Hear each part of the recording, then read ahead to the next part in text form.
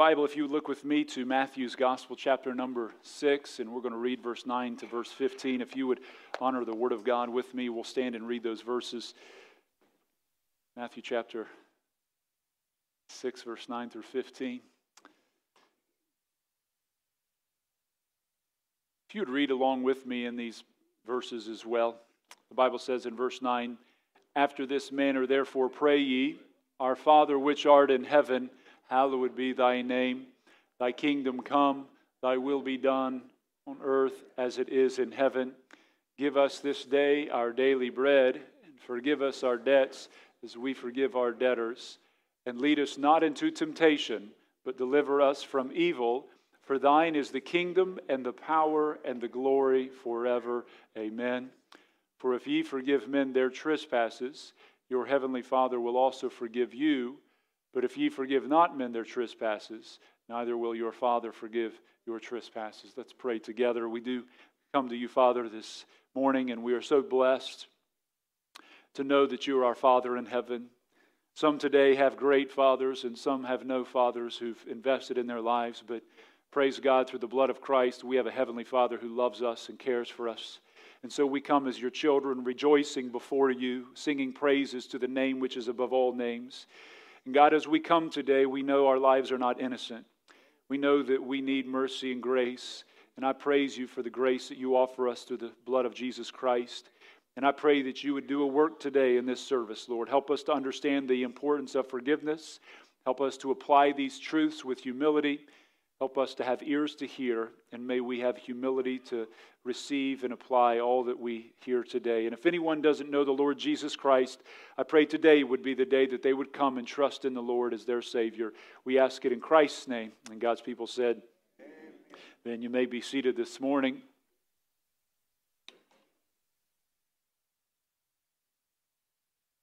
You know, we live in a day when the epidemic of cancer has really touched the lives of everybody. If you have someone in your family or someone you know that has cancer, would you just raise your hand just to give an idea of the impact that that has had? And with each hand that went up, there were tears in our lives, weren't there? There's pain and suffering and heartache, and rightfully so because of the weight of that. But there is also an epidemic that is worse in many ways than that of cancer. It is a type of infection that the victim, once infected with, will impact every area of their life. Where cancer can cause a family to come together, this type of disease has the power to tear a family apart. Where cancer causes people to show their love, this disease, this infection, would cause people to show anger, hate, and bitterness. It has been an infectious disease that has been the source of ruin for so many family relationships. It devastates marriages. It separates the closest of friends and tears family unity apart, and we call it unforgiveness. In our verse-by-verse study of the Gospel of Matthew, we now come to this section of Scripture known as the Lord's Prayer. He gives us 6 petitions that we are called to specifically pray for. And the first 3 have to do with our relationship with God. The next 3 have to do with things in our own lives. The first is to pray that God's name would be exalted. This is a time of worship. We should enter into prayer with worship after this manner. He says, "Pray, Our Father who art in heaven, hallowed be thy name, exalted be thy name." We should enter into God's presence in prayer with a worshipful spirit. Secondly, our request would be that God's kingdom would come. And that's saying, God, let your rule come. Wherever the kingdom of God is, the Greek word basileia, it's the rule of the king, and wherever the king is where his rule is. And one day he's going to set his kingdom up on earth. But until then, his kingdom is spiritual. So we pray that, God, let your kingdom come in the hearts of men. Let souls be saved. Let souls follow you in submission and in honor of you to live a sanctified life. And so we pray that his kingdom would come. And then we pray for his will to be done, that prayer is not something that we try to twist God into getting on board with us, but rather prayer is us getting on board with God. And so we pray for God's will to be done. And it is only when we get things right vertically do we get things right horizontally. When we see God correctly, can we see ourselves correctly? So we come and then we are to pray the second set of prayer requests, which the first is to do with provision in verse 11. Give us this day our daily bread.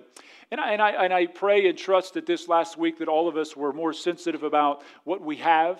We don't always have to say, God, give us this day enough food to eat. But the prayer for provision is that God would give us clothing, shelter, food, health, and all those physical provisions. And praise God that He cares about that, amen? And He was writing this to people who were in need of daily food many times. And He cared about those physical needs. And so He addresses that because you need to have a physical body and health to be able to serve God with in that capacity.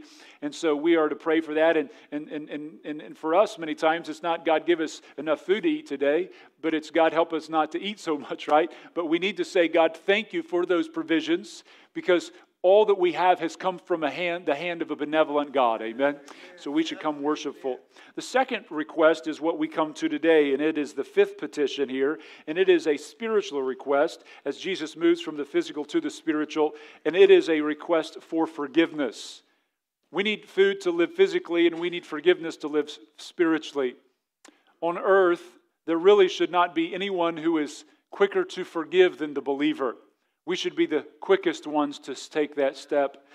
But we all know forgiveness can be a struggle, right? We all understand the difficulty that can be, the battle of harboring bitterness and unforgiveness and resentments. So many people are imprisoned by unforgiveness, and they don't realize the person that they resent is actually their jailkeeper. My prayer today is that God's Word would open the prison door and set the captives of unforgiveness free. That God would show you and I the truth of unforgiveness from His Word and how we need this in our lives. I want to jump into this morning, and the first thing we come to is in verse number 12, is the presumption of guilt that Christ lays upon us. He says, and forgive us our debts as we forgive our debtors. For Jesus to make this a centerpiece in our prayer reveals the fact that we need forgiveness. It assumes that we will sin. To need forgiveness assumes that we will be guilty of sinning. What is the greatest need that man has? The greatest need that we would have above all things is that we would have our sins forgiven. Ultimately, most people in our day do not realize the amount of sin that they have committed against God. And to the person who doesn't believe they need forgiveness, Charles Spurgeon writes very clearly. He says, "Dear one, look at your own heart.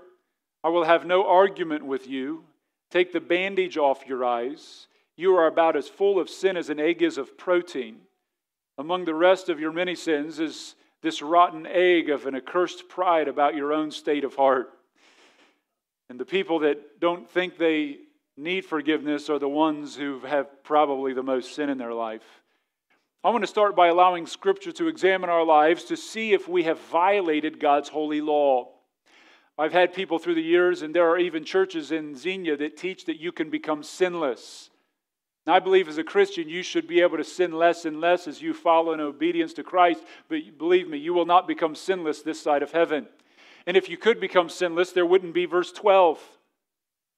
But Jesus includes this as a natural part of our prayer because He knows sinning will be the struggle of our life. So what is sin? What is sin? And how would you define it? Well, the Bible gives us the answer in 1 John 3:4. It says, "Whosoever committeth sin transgresseth also the law, for sin is the transgression of the law." If you go 55 and a 35, you have violated a law here in the state of Ohio. For that, you will face a consequence. And when we break God's laws, it is called sin. And some of God's laws are laid out in the Old Testament, such as the Ten Commandments.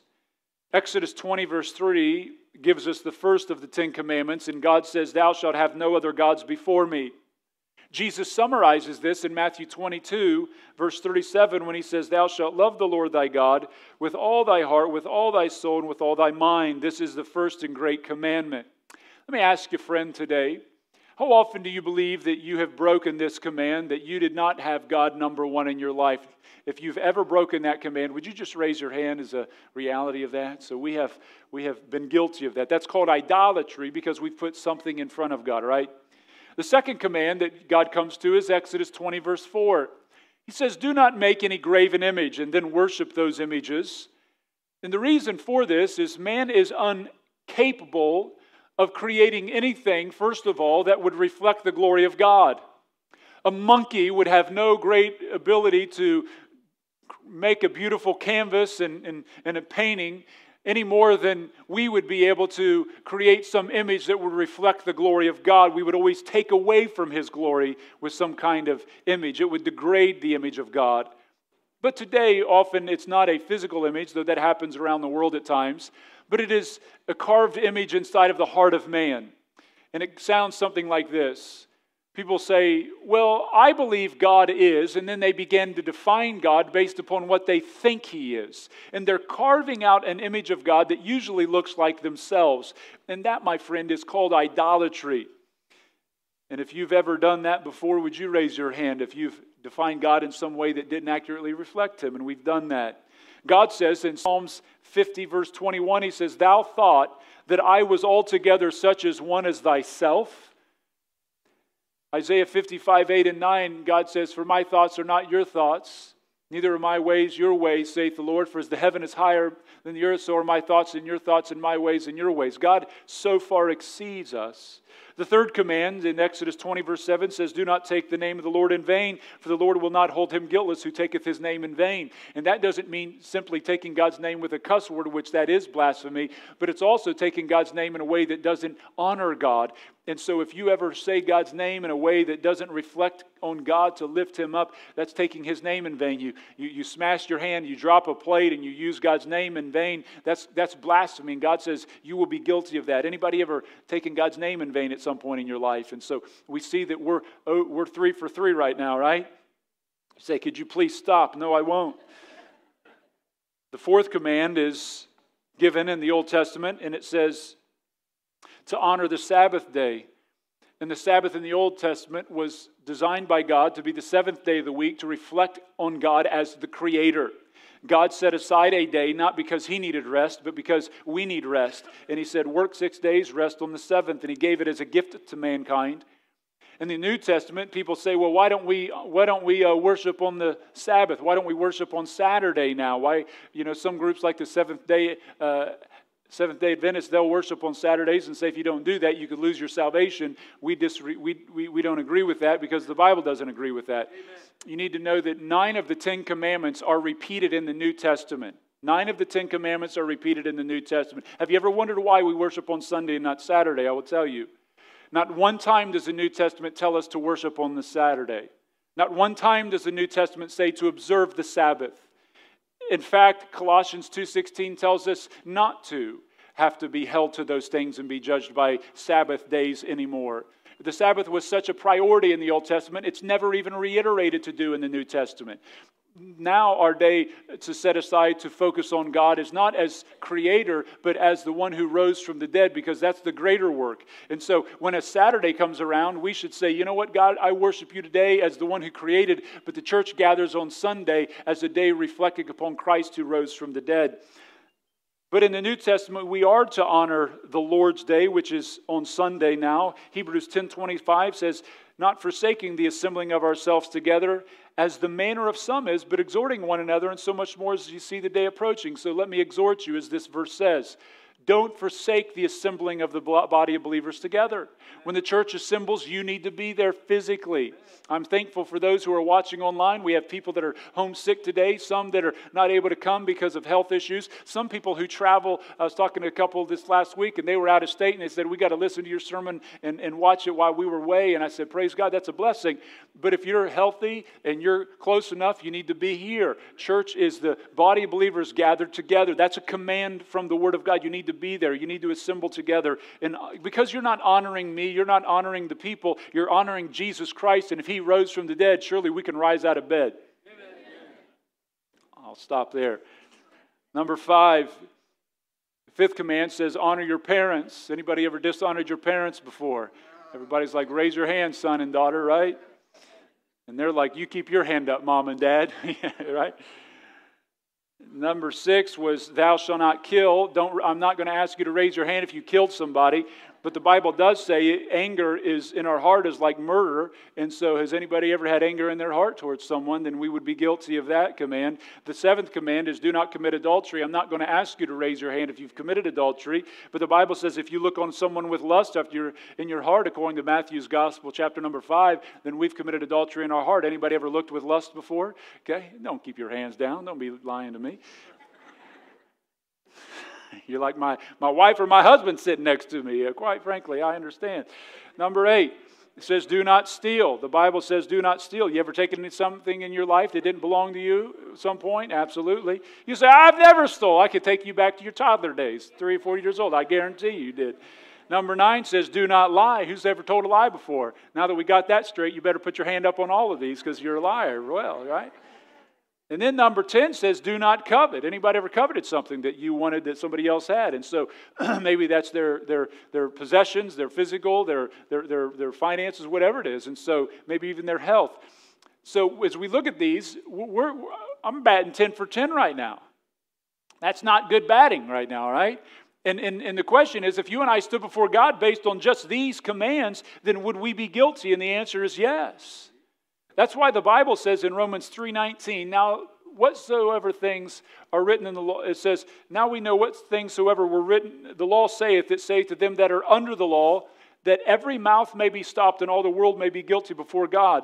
I had somebody in the early service said, we're not under the law, we're under grace. You are not under the law if you're under grace, but if you're not under grace, guess what you're under? You're under the law. These things saith whoever saith the law.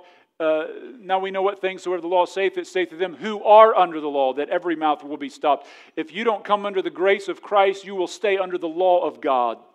Romans 3:23 says, all have sinned and come short of the glory of God. So how are you going to get rid of your sin? What are you going to offer God to pay your sin debt? People say, well, I'll do good works and pay it off with my good works. And Romans 3:12 says, there's none that doeth good, no, not one. People say, well, I'll offer God some righteous deeds such as taking communion, the Eucharist, or I'll be baptized, or I'll take some kind of a good work from the Bible. Well, the Bible says in Romans 3:10, there's none righteous, no, not one. So where does that leave us?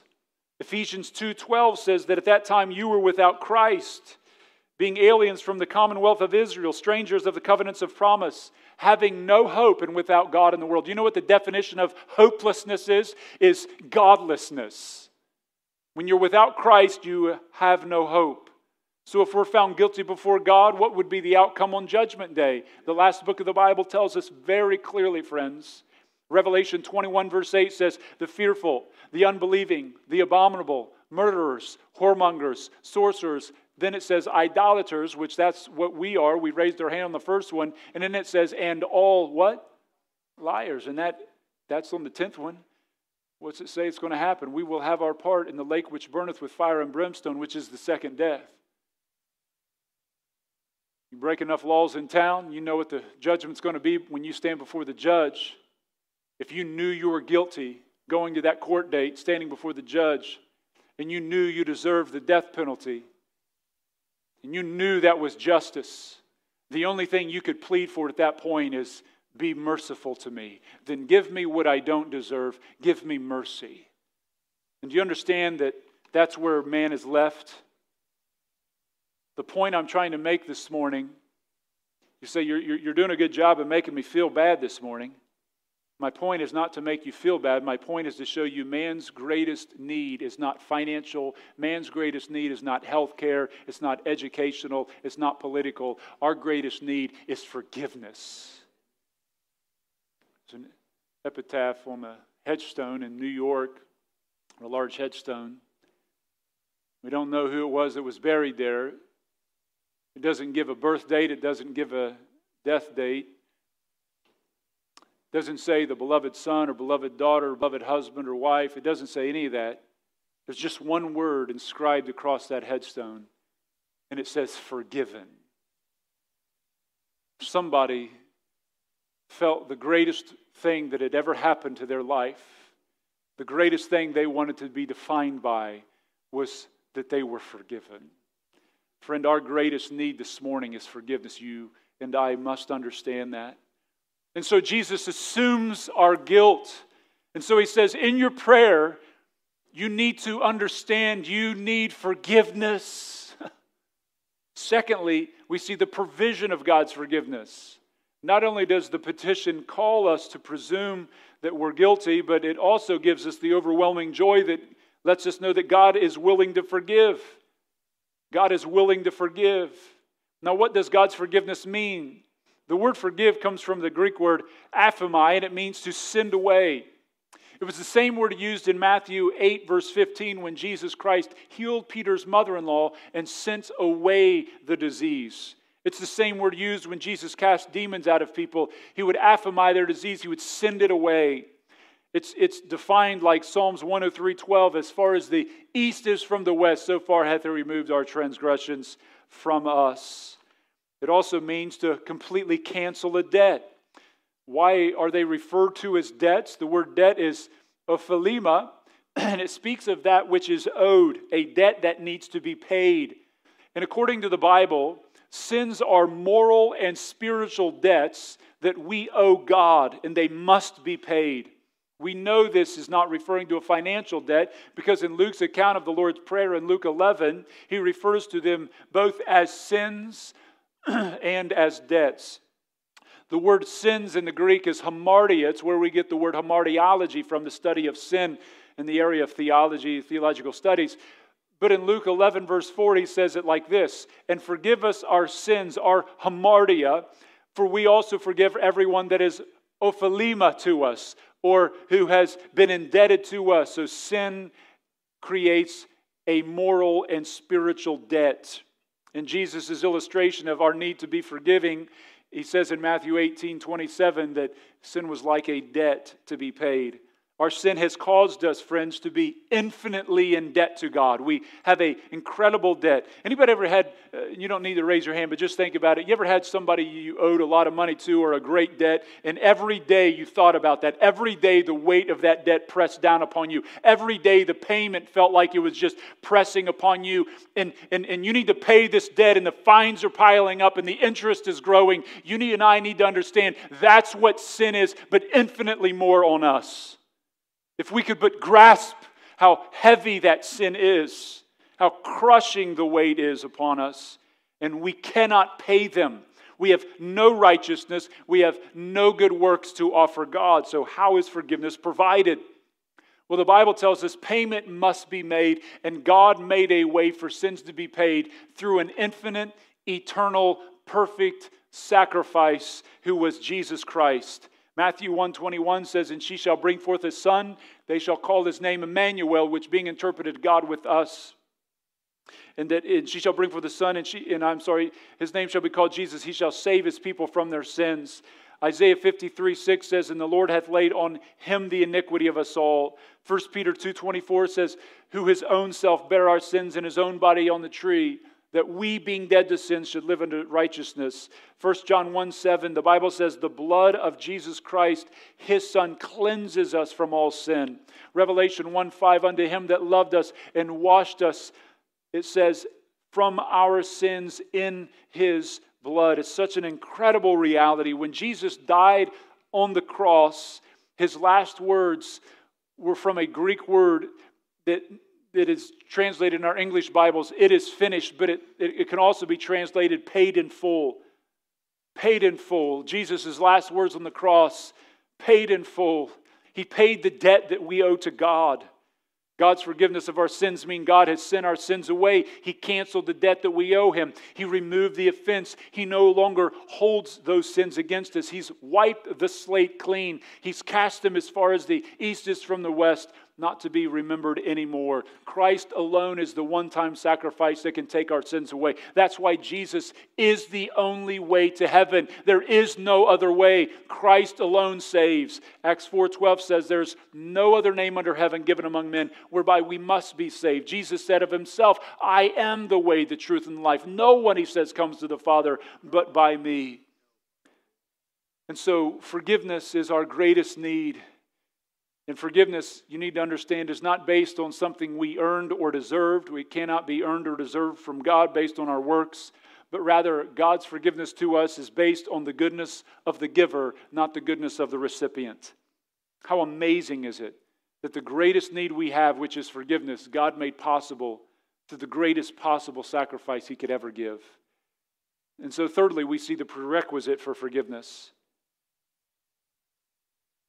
I'm going to say something that may seem somewhat offensive, but I'm going to say it. I don't think there's anyone in this room that understands the weight of verse 12. I think we say verse 12, and perhaps we even pray verse 12 without understanding the magnitude of what we're saying. I'm quite sure of that. I don't think we tremble enough when we come to the threshold of verse 12. I think the rest of our lives, when we come to verse 12, we need to pause and we need to get on our faces, whether physically or in our own hearts, and ponder deeply what we're about to say to God, because it's a big deal. And let me tell you why. Verse 12 contains 10 words. The sixth word in that verse is the little word as. And that little comparative word there gives us the meaning of how and why God will forgive us. And really, there's a sense here that the believer sets the standard that God will then apply to the individual in this area of forgiveness. Basically, the essence of what we're praying in verse number 12 is this: God, deal with me, forgive me in the same way that I deal and forgive other people. God, I am asking you to grant me exactly what I'm granting other people in the area of forgiveness.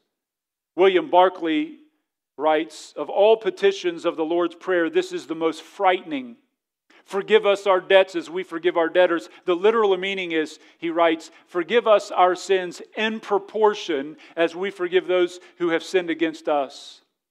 You need to understand today that if you pray these words while harboring an unforgiving spirit, you're literally asking God to bring judgment upon you. You're asking God to not forgive you. So this prayer of blessing has now become a prayer of indicting yourself. Charles Spurgeon, the great English preacher, said that if you pray the Lord's Prayer with an unforgiving spirit, you have virtually signed your own death warrant. That's why I say I don't think many of us understand the weight of what verse 12 is saying. And I pray this morning there would be a heightened renewal of this. Let me ask you, if you have bitterness and unforgiveness towards others, do you want God to treat you the same way you're treating them? Because that's exactly what's going to happen. Think about the person that you're holding resentment toward, unforgiveness towards, bitterness towards. You say, Pastor Josh, you don't understand what they've done to me. I may not understand what they've done to you, but I understand what God's asking of us, and I know what He's done for us. And so you and I need to understand however we treat other people who sin against us is exactly how God's going to treat us in our sins. And do you think what they've done to you is worse than what you and I have done to God?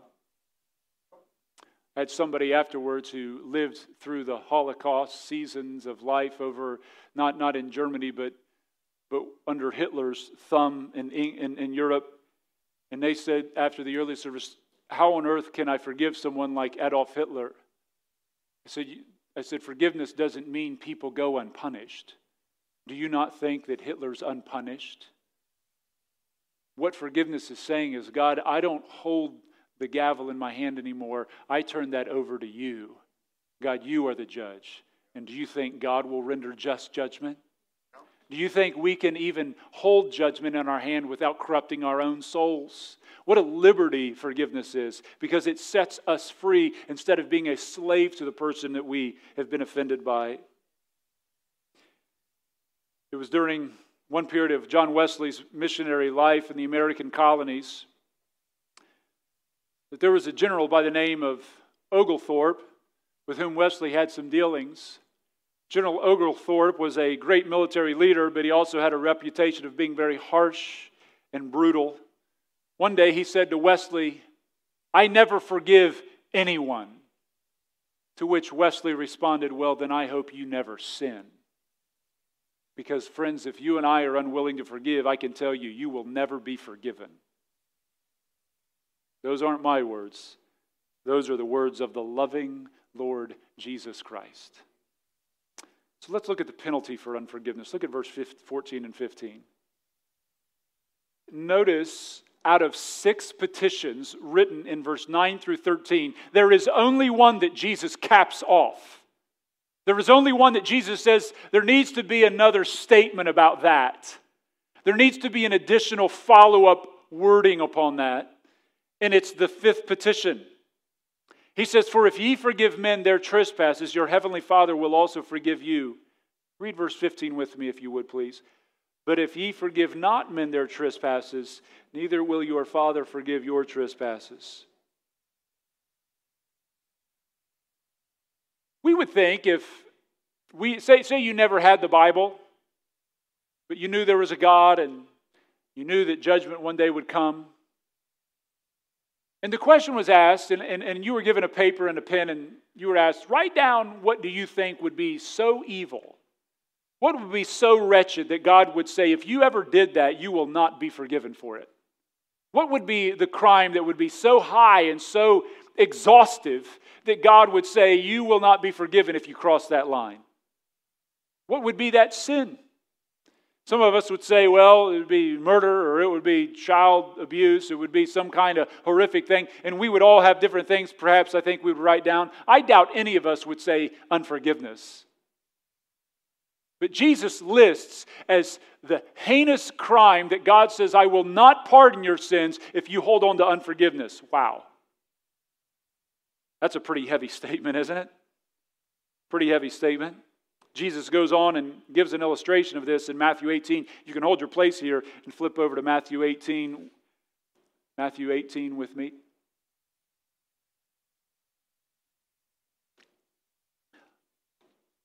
Jesus is here in Matthew 18 illustrating the importance of forgiveness. And he says in Matthew 18, verse 23 and 24, he gives an illustration of a king and his servant. He says, "Therefore is the kingdom of heaven likened unto a certain king, which would take account of his servants. And when he had begun to reckon, one was brought unto him, which owed him 10,000 talents." We don't understand how much 10,000 talents are when we read that on face value, so let me explain just a little bit what that is. 1 talent was equal to 6,000 denarii. A denarii was the payment that you would receive after working a normal day in that time in the world. So you'd work all day and you would get 1 denarii. So you had to work 6,000 days to earn 1 denarii. 6,000 days of work would be working 6 days a week for 19 years. So after you worked 19 years, 6 days a week, took 1 day off, you would earn 1 talent. This man was indebted not 1 talent, but 10,000 talents. That's an insurmountable debt. I mean, what kind of fool was this guy? Like, how do you even make that? He had to rob the king's treasury to get in that kind of debt. What did he do? And so because he could not pay it, he and his entire family would be sold and go into a debtor's prison. Matthew 18:25, because they didn't have bankruptcy back then, that's how they would deal with you. It says, "But for as much as he had not to pay, his Lord commanded him to be sold, and his wife, and children, and all that he had, and payment to be made." Does this man have the ability to pay the king? Nope. He has no ability. He has nothing. And so, with nothing, he can only offer what he can. And that is a plea for mercy. Then grant me a pardon. And he cries out in verse 26, "The servant therefore fell down and worshipped him, saying, Lord, have patience with me, and I will pay thee all." Well, that's crazy. You'll never... Do you know how long it would take to pay 10,000? 1 talent would take you 19 years. 10,000 talents would take you 190,000 years. How are you going to pay that back, Jack? Now, if your name's Jack today, I don't need a letter from you. This message is not, I could see it. I don't know any Jacks right now in the church coming to mind, but I know my wife told him to preach on forgiveness, and he's pulling my name out there subliminally. Well, Jesus goes on and says that the king was moved with compassion toward this guy, and did the unthinkable. Matthew 18:27, then the Lord of that servant was moved with compassion, loosed him, and forgave him the debt. He took the shackles off of him and his family, because that's what bondage does. The sin debt, it puts you in shackles, and he set the man and his family free. This is unbelievable. Jesus uses this guy as an illustration to show us, friends, the magnitude of the sin debt that we owe God. Because none of us today understand how much we have offended God. We just don't get it. The Bible says it clearly in Psalms 103:10 that He hath not dealt with us after our sins, nor rewarded us according to our iniquities. But the happy story takes a tragic turn. The man who received this forgiveness abuses it. He quickly finds a fellow servant that owed him 100 denarii. 100 denarii would be, again, 100 days' wage, which would be 3 to 4 months' worth of income. This is not like frivolous. This is a pretty hefty, really a hefty amount. I mean, this is a quarter of the year's earnings that's owed to him. Sometimes people say, oh, it's not a big deal. No, it was a big deal. It's a lot. But compared to what 190,000 years, what's 3 months, right? So verse 28 tells us how he responds. But the same servant went out and found one of his fellow servants, which owed him 100 pence, and laid hands on him, took him by the throat, saying, pay me that thou owest. A pretty ungracious response. How quickly his gratitude turned into judgmentalism. The man falls down before him and says, have patience with me and I will pay thee all. In verse 30, you would think the guy would say, well, because I've been shown so much mercy, I will grant you what has been granted to me. But that's not what happens. Verse 30 says, and he would not, but went and cast him into prison till he should pay the debt. Unbelievable. Unbelievable. Was he legally allowed to do what he did? Yep. But was it morally offensive and evil? Absolutely. Listen to what Jesus says happens next. In verse 31 it says, so when his fellow servants saw what was done, they were very sorry and came and told unto their Lord all that was done. Then his Lord, after he had called him, said unto him, O thou wicked servant, I forgave thee all that debt, because thou desiredst me. Shouldest not thou also have had compassion on thy fellow servant, even as I had pity on thee? And his Lord was wroth and delivered him to the tormentors till he should pay all that was due unto him.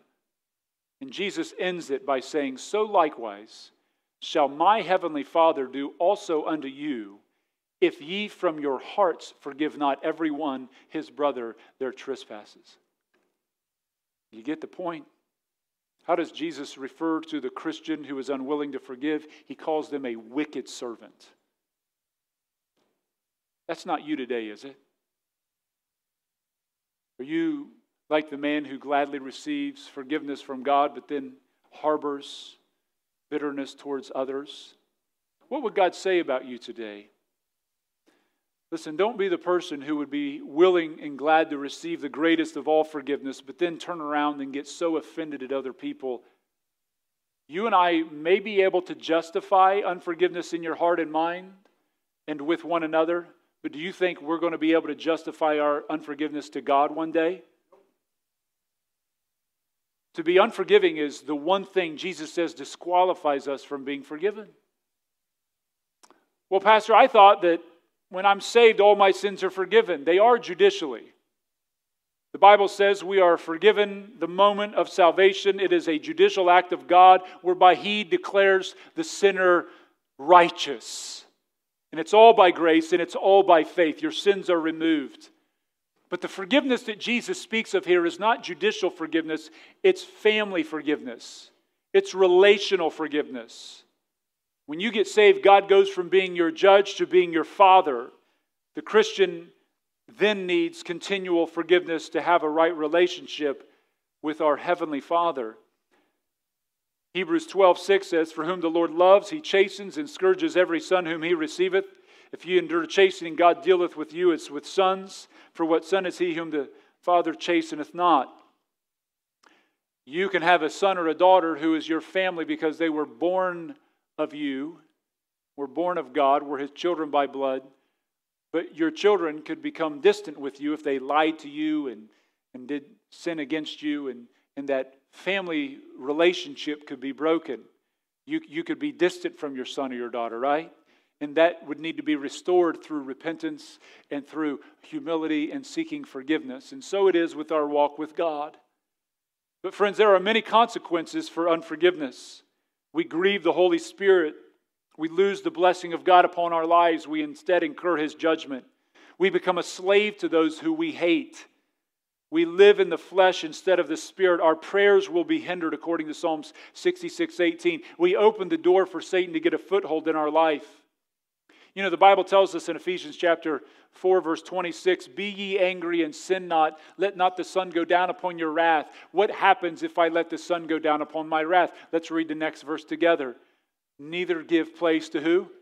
The devil. So when you and I go to bed angry, whether toward a spouse, whether toward a parent, child, whether toward somebody else, we just allowed Satan to have a foothold in our life with that bitterness and anger and resentment.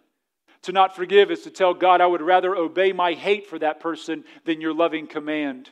To be unforgiving is to make the person you're unwilling to forgive have more control over your life than Jesus Christ has.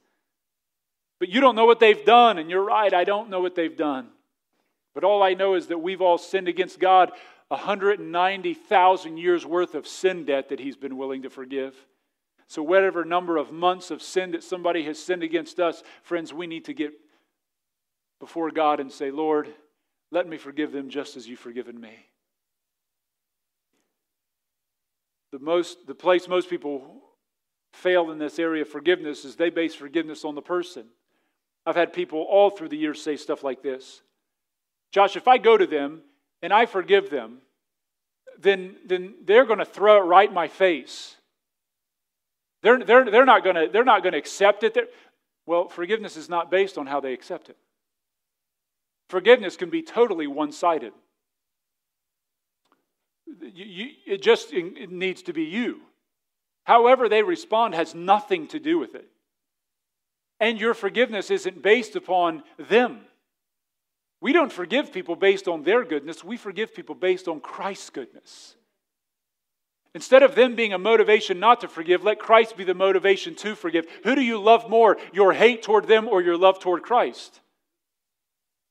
That is the foundational reality. And Jesus says, stop being a master to the one you hate and start being a servant to the one you are called to love. I would say this, forgiveness and unforgiveness says a whole lot more about us than it does about the person who offended us. If we're unwilling to forgive, it says a whole lot more about our life than it does about their crime against us. You know, God did not forgive us based on our goodness. He forgave us based on His own goodness. The more we realize how great our sin and offense against God is, the easier it is to forgive. Those who elevate the sins of others have in direct proportion de-elevated their own sins before God. It works exactly that way. If other people's sins are such a big deal to you, I can tell you, you view your own sins very lightly. You see that? But the greater you see your own sin, the smaller you'll see the sins of other people. It works in exact proportion. If you're a judgmental person, you don't realize the judgment you have been granted forgiveness from in God's eyes. John Stott said, once our eyes have been opened to see the enormity of the offense against God, the injuries which others have done to us appear by comparison extremely trifling. If, on the other hand, we have an exaggerated view of the offense of others, it proves that we have minimized our own. To that I say, amen. Let me explain for just a moment what forgiveness is and what forgiveness is not. This, I think, will be very helpful. First of all, forgiveness is a choice, an act of the will. It is not a feeling. You may not feel like forgiving. You may not want to forgive. You just have to. Forgiveness is an act of the will. It is not an act of the feelings.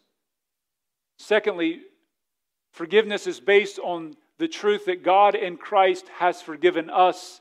It is not based upon what we think is fair. Thirdly, Forgiveness acknowledges unjust behavior that is inexcusable, yet still it will forgive that.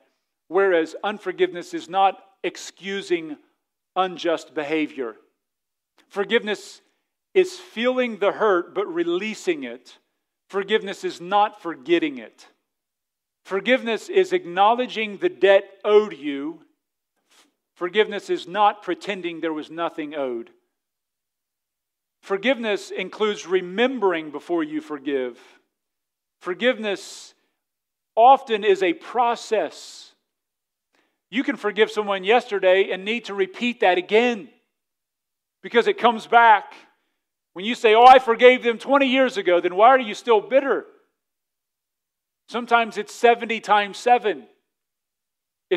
Forgiveness is rarely a one-time thing. Forgiveness is moving the guilty from your hook to God's hook and allowing God to execute the judgment. Forgiveness is not letting the guilty person off the hook. Well, if I forgive them, then they're off the hook. No, they're not. You've just turned them over to God. Forgiveness is possible with only one party. Forgiveness is not reconciliation, which involves both. Forgiveness is complete, resolving the anger and resentment. You release the offender. You set them free from owing you anything. Forgiveness is not incomplete in keeping a record of the wrongs. You know God remembers all of our sins. Sometimes people say, well, God forgets it. No, He doesn't forget it. He remembers. Well, then why did the Bible say in Hebrews chapter 10, verse 18, preacher, that He forgets our sins? Well, He forgets it in the sense that He doesn't hold it against us anymore. He remembers it because He wrote. Do you think He remembered David's sins when He wrote them down in the Bible? You think God knows what the Bible says in 2 Samuel chapter 11 or so, in Psalms 32, Psalm 51? You know God remembers every single sin you've ever committed. He's just chosen not to remember it against you judicially. You'll remember things people have done. People say, well, I forgive, but I'll never forget. Well, it sounds like there's some bitterness still in there. So here's how I want you to pray. God, I want you to view my sins exactly how I'm viewing theirs. God, I want you to see me exactly how I see the person who offended me. God, I want you to treat me in the area of forgiveness exactly how I treat that person. But Pastor, you don't know what they've done to me. 190,000 years. You know the dear individual that was sitting up here on this stool today singing was sold by her father into sex trafficking when she was a young teenager. Sold to her dad's drug dealer down in Mexico. Trafficked. Abused. Hurt in ways that probably no one in this room understands. And today, those singing praises to God as she's done year after year. Praise God for the mercy and grace He's shown us. Amen? And what did that person do? They said something about you wrong in a social media post. What did they do? What did somebody take your 50 cent an hour raise at work? What did they say something bad about you and you didn't get that position? You know, I think sometimes God allows us to go through some difficulties just to see if we will forgive other people. Just to see if we actually love God enough. Well, you don't know what they did to me. Please don't keep that kind of thought in your mind. Friend, do you have someone you need to forgive today? Let me just share with you a couple thoughts and we're going to wrap this up. How do you know we've truly forgiven someone? How do you know if you've truly forgiven someone? First of all, you can face what they did and forgive them anyway. You can look at what they did according to Matthew 18 and you can forgive them anyway. You see the debt and you let it go. You know, what they did to me was this and this and this, and you know what? It was completely wrong. That means going to the person, you know what? I just want you to know what you said or what you did was very hurtful to me. But I just want you to know that just as God's forgiven me, I forgive you. And I can't hold this against you. And I just want you to know I'm not going to hold any ill feelings against you. I'm not going to tell anybody what you've done stops today. It's over. And I just want you to know I forgive you. Though it hurt me, I just want you to know that I'm letting that go. I'm not going to hold on to that anymore. Secondly, you don't keep bringing it up to them because you've released the debt. Husbands, wives, you don't keep bringing it up. Oh, I've forgiven them. Not if you're bringing it up. Don't go back to that 9th command. Don't be a liar. Third, you don't talk about it to others. You don't gossip. You don't slander the person. Show me someone who has unforgiveness in their heart. I guarantee you they're bad-mouthing that person to other people. Fifthly, you refuse to speak evil of them. Next, you show mercy instead of judgment. The Bible says, blessed are the merciful, for they shall obtain mercy. And mercy rejoices over judgment, James 2:13. Next, you choose not to dwell on it. You're like the guy in Philippians 4, verse 8, that whatever's true, just, holy, righteous, you dwell on what's right. Next, you pray for them. According to Matthew 5:40, you can sincerely pray for them. Pray for your enemies, Jesus said. Number 8, you ask God to bless them. Romans 12:14 says, bless them which persecute you, bless and curse not. Number 9, you do not rejoice in their calamity. Proverbs 24:17 says, rejoice not when thine enemy falleth. Let not thine heart be glad when he stumbleth. You see them go through hardship, you don't say, oh, praise God, I knew they was going to get it. I had a guy one time road raging me. It's been probably 15, 16 years ago. This maniac was on my tail and had my 2 little girls in the back. And I was like, good night. And I slowed down a little bit graciously to try to let it. He was just going crazy. He must have been drunk or something. And he goes around me and swerves at me. And I'm a gracious guy, but when you're carrying your kids in there, I thought, I'm going to rip this guy's arm off and beat him with it. I was just infuriated. The flesh just, and I was driving a minivan, so it could only go about 50 miles an hour anyway. And all of a sudden, a cop busts out from behind me, pulls the guy over. I was like, yes, justice is served. I'm like singing praises. And my wife looked at me. She said, how dare you? She just put me in my place right away. And comes to mind Proverbs 24:7. I rejoice. I was like, you get pulled, give him a ticket. I'm like, yes. You know what it means? It means that, you don't rejoice when those who are an enemy of yours or somebody that you're against, you don't rejoice in their calamity. You say things like, if it weren't for grace, so go I. Number 10, you're willing to help them when you can. Romans 12:20 says, therefore, if thine enemy hunger, feed him. If he's thirsty, give him to drink. It goes on to say, don't be overcome of evil, but overcome evil with good. You know what that means? God's in charge of your life, not them. As I come to a conclusion, friends, in prayer, when we come to verse 12, this needs to be a stopping point and an examination of our heart. I tell you, this week I have got on my face before God and said, is there anyone, dear God, that I have harbored anything against? Bring it to my mind. Is there anyone that I am at odds with? Because I dare not pray verse 12 without having a clean heart. I dare not pray verse 12 with sin in my heart towards someone else, bitterness, resentment, unforgiveness. Realize what you're praying. You're saying, God, treat me exactly how I'm treating others. I want you to treat me in the exact same way that I've treated those who've offended me. Listen to me very close. We get to forgive people. Did you hear that? We don't have to in a negative sense. I'm saying we get to forgive people. You know what forgiveness says? God, I love you more than their sin. I love you and your command to forgive more than the sin that they've offended. I will obey you over their offense. Instead of letting their offense control me, I'll let your truth control me. I want to treat them exactly how you'll treat me. And I believe forgiveness, when it's given, it needs to be verbally extended in some way. It needs to be verbally extended in some way. One of the greatest ways to forgive someone, pray for them, and then give them something that is of cost to you. Bring them a meal, bring them something, do something kind for them. If you can't physically see them, sometimes things happen, you can't even get around them, then write a letter. There needs to be some way, an expression of forgiveness. We've had 3 people in this church over the last probably 2 or 3 years who've come to me and said, Pastor, I need to forgive the person who murdered my parents in Lighthouse. And what did they do that was so offensive to you? I just sit there sometimes and it just blows me away. I see the power of Christ upon those settings. Just blown away.